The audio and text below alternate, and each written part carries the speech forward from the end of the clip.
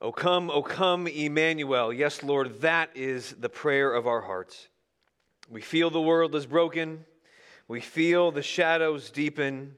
And so we long for you to come and make your home with us again, to fulfill all your promises, to redeem creation, and to give us eyes to behold your unveiled glory. Lord, as we eagerly await your coming, would you help us by your Spirit to pay close attention to your word as a lamp shining in a dark place until we see you face to face. Speak, O Lord, for your servants are listening. Amen. You better watch out. You better not cry. You better not pout. I'm telling you why. Santa Claus, he's coming to town. He sees you when you're sleeping. He knows when you're awake. He knows if you've been bad or good. So be good, for goodness sake. Hey, now I would imagine most of you are familiar with these words of Christmas cheer. Maybe not said in that tone, but rather a more set to a more cheerful melody this time of year. The song Santa Claus is Coming to Town, originally written in 1934, it's become a holiday classic, as well as a classic behavior tool for many parents to motivate their children to obey, at least for the month of December. Now, in my life, this strategy was initially very effective as a young child, as I was highly motivated not to upset this jolly yet seemingly unforgiving man from the north. Yet, when the warnings of coal in my stocking never came to fruition, even if I was not on my best behavior, I soon began to ignore the warning the song contained. I concluded that if the story was a little suspect, then maybe my actions no longer mattered. Maybe they were no longer determinative of how I would experience my Christmas morning. Something similar, but much more consequential, was happening in the hearts and the minds of the saints the Apostle Peter was addressing in his letter before us this morning. Seeds of doubt were being sown in the churches as to whether the apostles' message about Christ was true, and particularly the message of Christ's second coming. And this caused believers to doubt if living their lives for Christ today really mattered for how they would experience eternity. To give you a little more context to this letter that we're just jumping into, Peter, the same disciple we've encountered in our time in Luke's gospel, is writing near the end of his life. And in chapter 1 of this letter, he is calling the church to live holy and godly lives so that they may have endurance to keep the faith and not fall into sin and forsake the king that is to come. And you'll notice that in this letter and throughout the New Testament, the second coming of Christ serves as profound motivation to deny yourself the temptations of the world and to live a life pleasing to God. As one author puts it, we don't want to be found engaging in unholy works when the Holy One returns. We want to be people who are spiritually awake when the Master comes. Now, to be clear, we do not pursue good works and virtue as a means to earn our salvation, but as confirmation that if we have truly given our lives to Christ. As 2 Peter 1:10 puts it, we are to pursue virtue as a way to confirm our calling and election, not as a means to our salvation.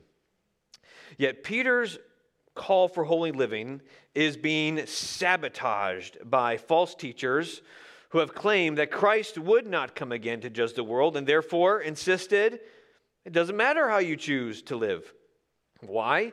Because there's no coming judgment. We see just part of their argument anticipated in 2 Peter chapter 3, verse 4, if you look over just a few pages, when they say, "Where is the promise of his coming? For ever since the fathers fell asleep, all things are continuing as they were from the beginning of creation." Their argument was essentially, hey, Jesus isn't here. There are no signs he's coming back. So what do we do and deny ourselves the pleasures of this world? So let's eat, let's drink, let's live it up, for surely we will not have to give an account of ourselves to God. Doesn't this sound a little familiar, like the spirit of our world today?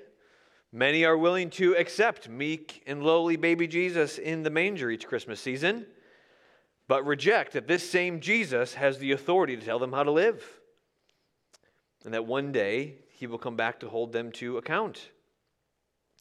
And in order to combat these false teachers, Peter is going to give the church two pieces of evidence to confirm the reliability of his message, and he'll give an exhortation for why his message matters for them as they await Christ's second coming.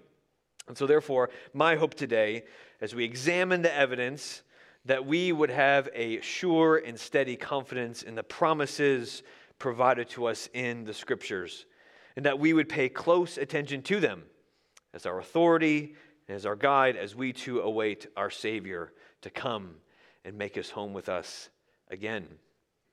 So this morning we'll examine those two pieces of evidence that Peter puts forward along with his exhortation. If you're taking notes, I've broken it down in three sections. First section, we'll examine Peter's testimony to glory in verses 16 through 18. Second, we'll examine Peter's trustworthy sources in verses 19 through 21. And lastly, we'll examine Peter's exhortation to pay attention. So let's start with the testimony to glory in verses 16 through 18. Look back at verse 16 with me. For we did not follow cleverly devised myths when we made known to you the power and coming of our Lord Jesus Christ, but we were eyewitnesses of his majesty. So you can surmise Peter here is responding to the arguments that the message delivered by him and the apostles, particularly the message about the future judgment, were just like ancient and Roman Greek myths, and they were not to be taken literally. Yet we see here Peter fervently opposed this claim and makes clear that what they spoke to them was not a myth, but a trustworthy word, because it was rooted in historical events. And I'm arguing that he's particularly defending his message about the second coming because of the phrase that you see there, power and coming. This is a very common phrase the New Testament uses to refer to the final judgment of Christ, or as Peter will later call it in chapter 3, the day of the Lord, drawing from the Old Testament prophets.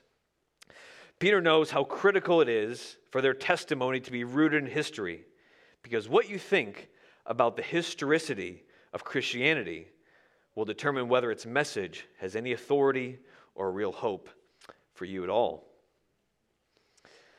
When I was growing up, my parents loved to read to my sister and I before bed, and we had a bunch of different favorite book series, but one of our favorites was The Bernstein Bears, which Jessica and I now often read to our kids.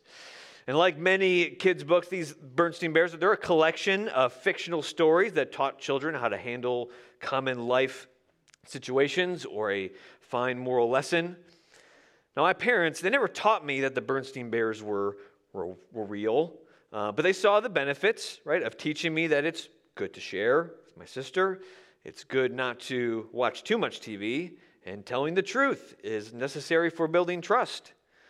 The fact that there weren't literally a family of bears that lived in a hollowed-out tree that drove cars and made furniture, that didn't matter. We got out of them what we wanted to get out of them. And as Jessica and I, we read these to our kids, we feel no guilt if we do a little brief verbal editing to make the message of the book kind of fit, more biblically accurate, that we'd like. But unfortunately today, I fear this is how many view the events and the commands recorded in Scripture. Many may see the value of the moral lessons of the Bible, but at the end of the day, it doesn't have much authority. So therefore, they see no issue in editing out the things that they do not like. To many, it's inconsequential whether the Israelites truly crossed the Red Sea or whether Jesus was really born of a virgin or truly rose from the dead. The important thing is that all things are possible with God, and you can do anything if you have enough faith. Whether the story is fact or fiction is irrelevant. Yet, church, we know that the historicity of the Scriptures is of vital importance. Kevin DeYoung, in his book, Taking God at His Word, says this. He says, from the beginning, Christianity has tied itself to history. The most important claims of Christianity are historical claims. And on the facts of history, the Christian religion must stand or fall. All the biblical authors, including Peter, they understood this. He knows that if the apostles' message of salvation through Jesus Christ alone is empty of its historicity, that if Jesus wasn't really born in Bethlehem, if he didn't truly rise from the dead in time and space, the authority of the message would be indistinguishable from any other cleverly crafted human story. Therefore, what evidence does Peter provide to give us confidence that Christ's second coming is sure to come? He provides us with eyewitness testimony to the glory and the majesty of Christ. Look back at our text, verse 16 through 18. For we did not follow cleverly devised myths when we made known to you the power and coming of our Lord Jesus Christ, but we were eyewitnesses of his majesty. For when he received honor and glory from God the Father, and the voice was borne to him by the majestic glory, "This is my beloved Son, with whom I am well pleased." We ourselves heard this very voice borne from heaven, for we were with him on the holy mountain. We all know that in order to prove a case in the court of law, it's important to have eyewitness testimony. Right? News stations give themselves a little taglines. Channel 6, Eyewitness News. Why? Because eyewitness testimony is essential for establishing the truth about what really happened. Let me further illustrate my point. This summer, I had the pleasure and the misery of playing a few rounds of golf with some of the members of our church. Now, if I came one Sunday morning and I was telling everybody at church that I shot 200 par and on number 16 I hit a hole in one, I know that Damian Neild and Dave Hooper would be very skeptical because they know that I am just lucky to make contact with the ball off the tee. But if as I was recounting my story, I said, well, if you don't believe me, go talk to Luke. He was there. He saw it. He was the one who kept score. He was right there when I hit it. He was there for my miracle round of golf. Then even Damian and David, who have seen me shank many a tee shot, would need to reconsider their position.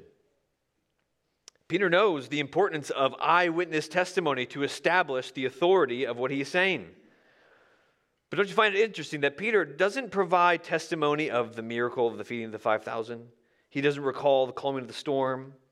And in this instance, he doesn't even go back to eyewitness account of the resurrection, which he does elsewhere. But rather, he testifies to the experience with James and John on the Mount of Transfiguration. Now, if you were here with us a couple weeks ago, you remember Pastor Tommy preached through this text in Luke's Gospel. In Luke chapter 9, the events that led up to the Transfiguration were helping us narrow in on the identity of Jesus. Peter had just rightly confessed that Jesus was the Messiah, but then Jesus teaches that he is not the Messiah that people expected, for he was a Messiah that must die and then be raised on the third day. Then Jesus ends this teaching with a very peculiar promise, saying, "But I tell you truly, there are some standing here who will not taste death until they see the kingdom of God." Then days later, Jesus takes Peter, James, and John up on a mountain. And the Gospels tell us that on this mountain, the same Jesus who everyone knew from the lowly town of Nazareth, the man who had a questionable conception, who worked an ordinary, laborious job most of his life, this same man began radiating before them. That his clothes became dazzling white, and his face changed as it shone before them. And then a voice from a cloud spoke to them, declaring, "This is my beloved Son, with whom I am well pleased." Now, you may be thinking, yeah, that is definitely a unique and amazing experience. But why does Peter choose this eyewitness event to confirm that Jesus is surely coming back? Well, what Peter saw was not just a unique event among other unique events they witnessed with Jesus, but this event was the most glorious sneak peek the world has ever seen. And we all know what a sneak peek is, right? You got a special group of people who get to see a movie or a product, experience a product before the rest of the world gets the chance to see it. Well, Peter and the apostles on the mountain didn't just get a sneak peek of a new movie. They got a glimpse of King Jesus in all his unveiled glory, the way the whole world would see him when he comes again in power. So do you see Peter's reasoning? He's figuring that the best way to confirm for the church with certainty that Jesus will come again, not as an infant in a stable, but arrayed in power and glory, is to remind them that he has already seen a powerful, glorious, and majestic appearing of Christ on the mountain. And Peter was not alone. These are we statements here. He has James and John to verify the terror that they all felt in the sight of their glorified Lord. I couldn't help but see the similarities, the description of Jesus on this Mount of Transfiguration with the description the Apostle John makes in Revelation 21 and 22 as he describes the new heavens and the new earth. We've been going through Revelation in our men's Bible study, and it says this: the new heavens and new earth, they say, have no need of sun or moon to shine on it, for the glory of God gives it light, and its lamp is the Lamb. And night will be no more. They will need no light of lamp or sun, for the Lord God will be their light. There were many who missed Jesus' glory in his first coming, but no one will be able to escape the glory on the last day. Peter is telling us that we ought to pay attention to his message, to live holy lives, because the message of Jesus is not made up, for he was an eyewitness to the majesty of Christ and an ear witness to the Father's voice of approval for his King. Yet Peter, as we know, didn't just submit his eyewitness testimony to the majesty of Christ for our consideration, but he also submits a trustworthy source to verify the message. Look at Peter's trustworthy source in 19 through 22. And we have the prophetic word more fully confirmed, to which you will do well to pay attention, as a lamp shining in a dark place, until the day dawns and the morning star rises in your hearts. Knowing, first of all, that no prophecy of Scripture comes from someone's own interpretation. For no prophecy was ever produced by the will of man, but men spoke from God, as they were carried along by the Holy Spirit. I probably don't have to convince you that in our day it is becoming more and more difficult to distinguish between a reliable source of information and ones that have little factual basis or are free of bias.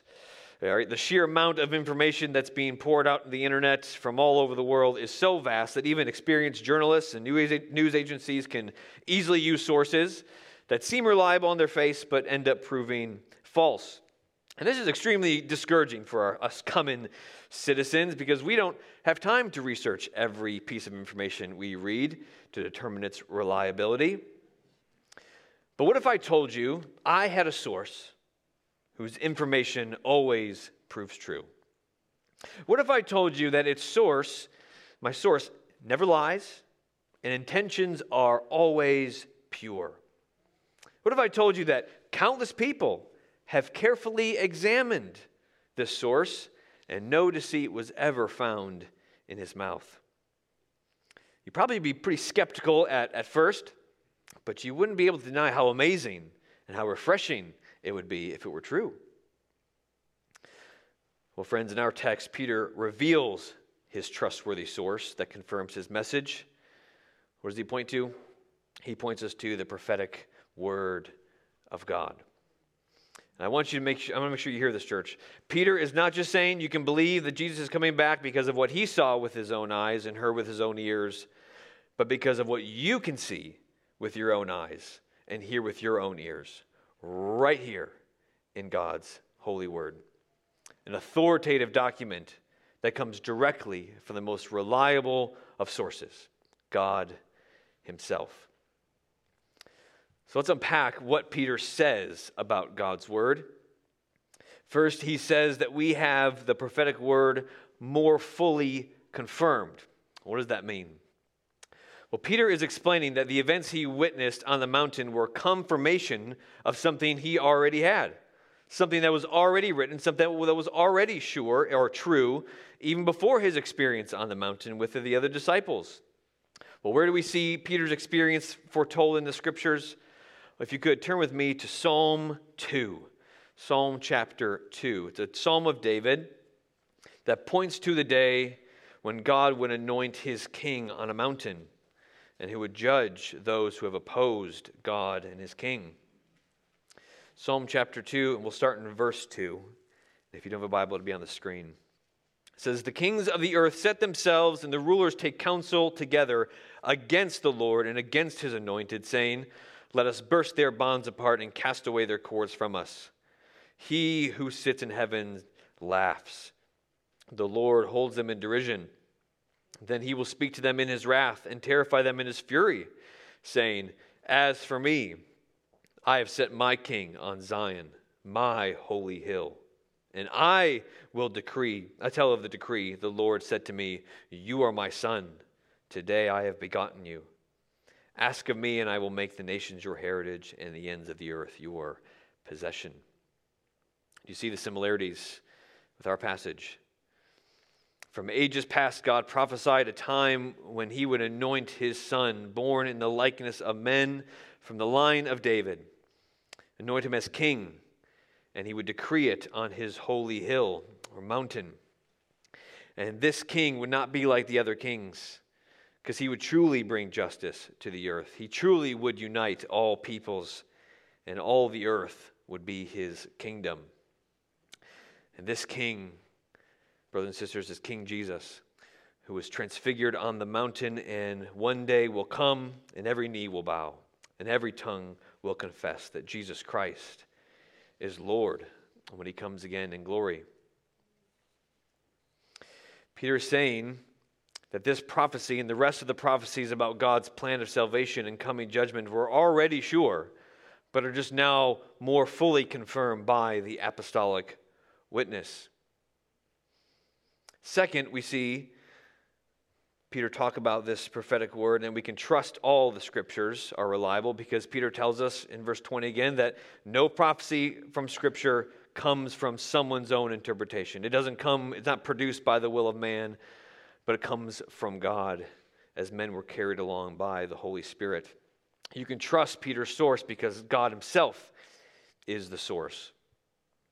Yet, I'm sure you've heard objections that the Bible isn't reliable because it was written by fallible men.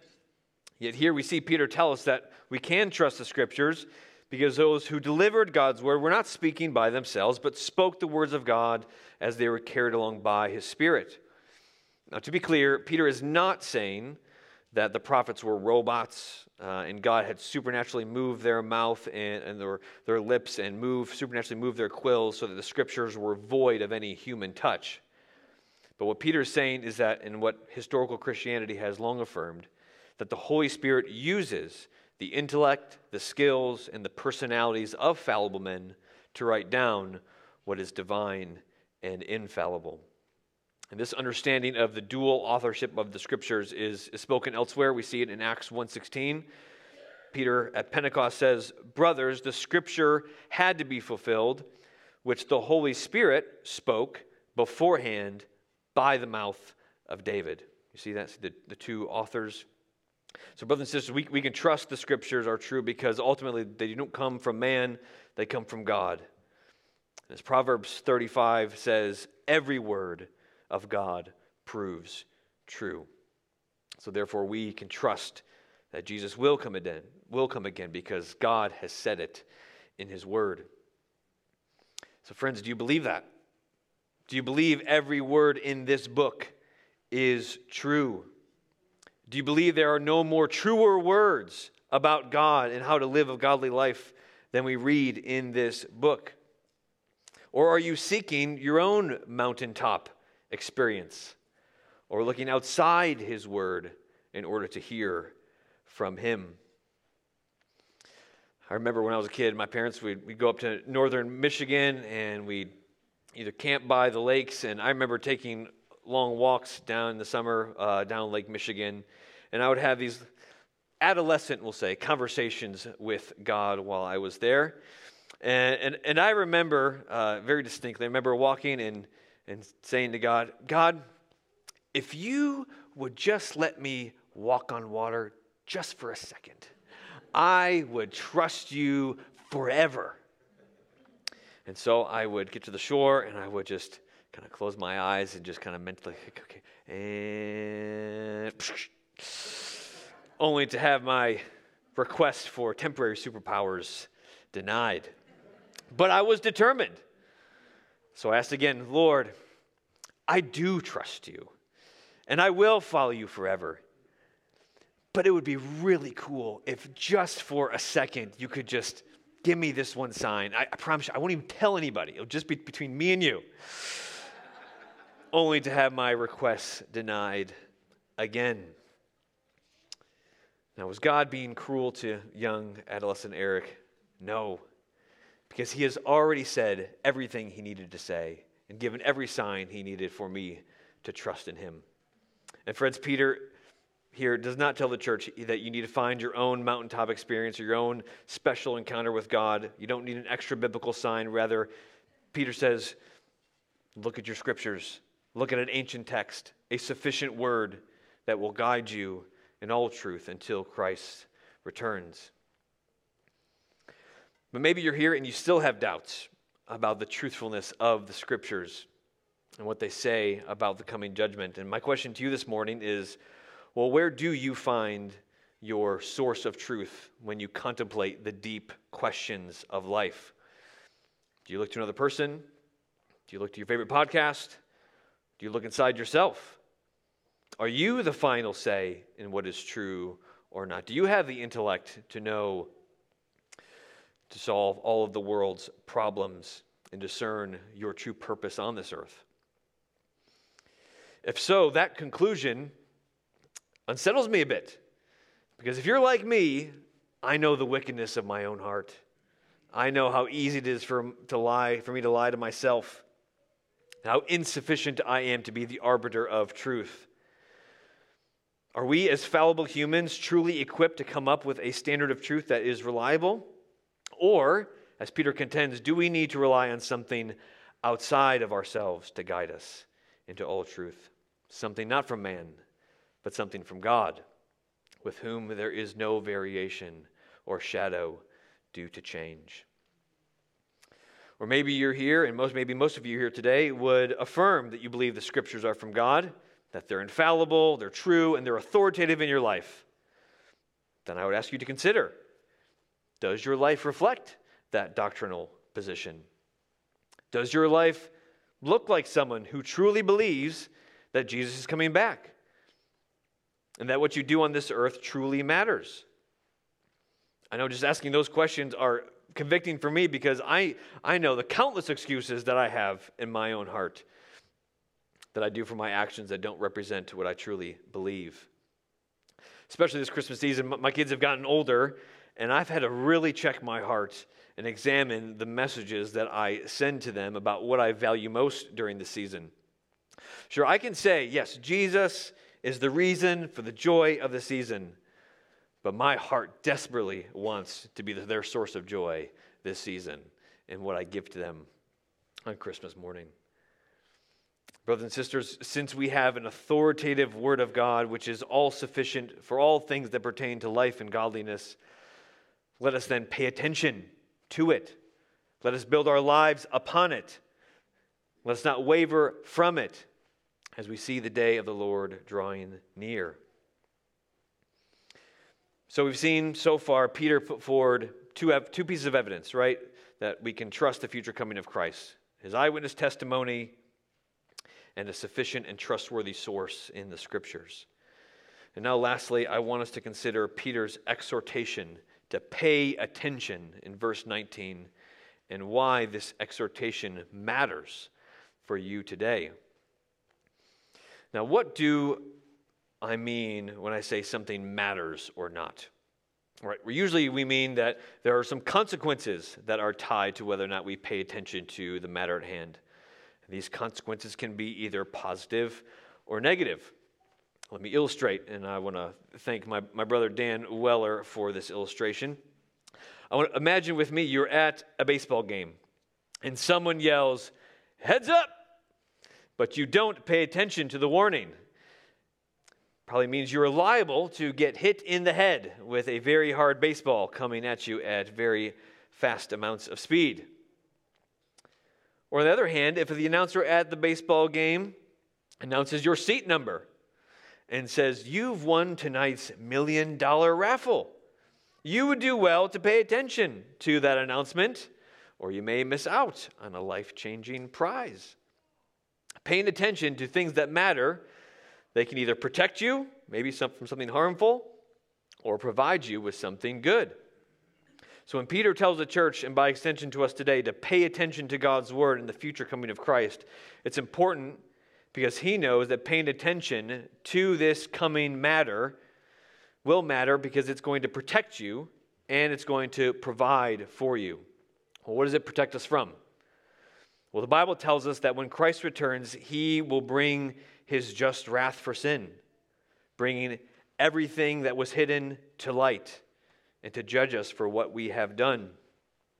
If you look at 2 Peter 3, 9 through 10, he says this, "The Lord is not slow to fulfill his promise, as some count slowness, but is patient towards you, not wishing that anyone should perish, but all should reach repentance. But the day of the Lord will come like a thief. And then the heavens will pass away with a roar, and the heavenly bodies will be burned up and dissolved, and the earth and the works that are done on it will be exposed." Peter is calling us to pay attention to his message because those who are not prepared for this day and have decided to ignore the warning will not be protected from God's holy wrath, but will receive the due punishment for their error on this day. And friends, it may feel like things are just continuing on as they have for 2,000 years. But the eyewitness testimony of Peter, the testimony of Scripture, bear witness to this coming judgment. And if you're here today and maybe you're still skeptical of this warning, have you considered that maybe chapter 3, verse 9 is actually talking about you? That the Lord is not slow to fulfill his promises of his coming, but is being patient towards you. That he is waiting for you to heed his warning and repent. And if this might be you today, I want to tell you that it's not too late to make yourself ready to meet your glorious Savior. Today, Christ is calling you to find your refuge in him. Because the one who is bringing the final judgment is the only one who can shelter you from the storm of his wrath. He is the one who has absorbed the wrath of God on the cross for those who put their trust in him.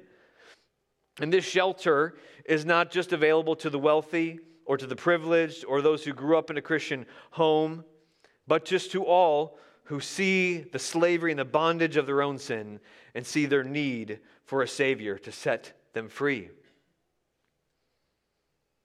So friend, may today be the day of salvation to you. May today be the day that you pay attention, maybe for the first time, to the warning of his coming, and you would find protection in his Son. Yet we know here that Jesus doesn't just provide us protection on the day of the Lord. He provides us even more than that. He provides all that we need for today as we wait for him. If you look at verse 19, Peter says that paying attention to the prophetic word is like being provided a lamp shining in a dark place. And friends, I know there are many of you here today, you're walking through darkness. Whether it's the darkness of your own sin that feels overwhelming, the darkness of depression, or pain of your body that weighs heavy on your soul. Maybe it's the darkness of grief after losing someone you love or feeling alone on the holidays. Or maybe it's just the darkness of broken dreams, the longing for the child, the longing to be married. Whatever the darkness might be, I pray that you know that there is a light. And that light is Jesus that we find described in God's word. And he tells us that he is coming back. And he is going to make all things new. He is going to wipe away every tear from our eyes, and death will be no more. There'll be no mourning or crying nor pain anymore, for he will put away the former things and bring a new heavens and a new earth. And everything, every darkness that we went through will all make sense. Jesus, the morning star, will dispel the darkness and will rise in your hearts as you see your King face to face. And one day, friends, you will see the one that you've been waiting for. And we can trust that today the light of Christ will never go out for us, because the darkness of death could not hold Jesus.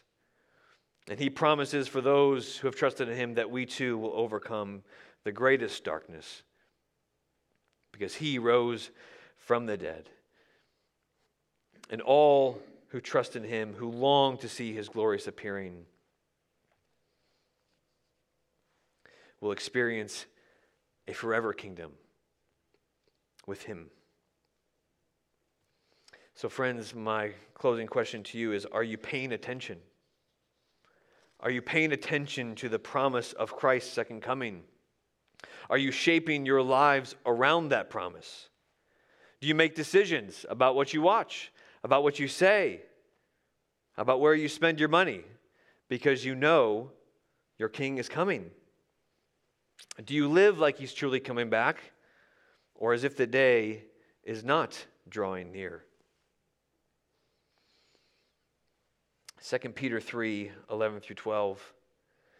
Since all these things are thus to be dissolved, what sort of people ought you to be in lives of holiness and godliness, waiting for and hastening the coming of the day of God? Pay attention to the message of his coming, for it's true and it matters. And for by paying attention to it, you will find both protection from his wrath and provision in his word every day that you long and await his glorious appearing. Let's pray. Father, we praise you for the promise of hope in the midst of darkness. Thank you for your word that reminds us that you have not left us in darkness, but have given us the light of your word to guide us all of our days. Lord, as we long for the day when you fulfill all your sure promises to us to make all things new, would you help us to hold fast to these precious promises as we endure trials and temptations in this world. Remind us that how we live truly matters, and that you have not left us without a light to follow your word in the strength of your Spirit. And I pray that if there's anyone here today who feels like they're not ready to behold the glory of Christ when he comes, would you grant them the gift of repentance, grant them eyes to see and hearts to believe all that Jesus says is true, and that these true things are for them, and they would find their refuge in you. And for all of us, would we be filled with awe and wonder this Christmas season as we worship our King, who will reign forevermore. Amen.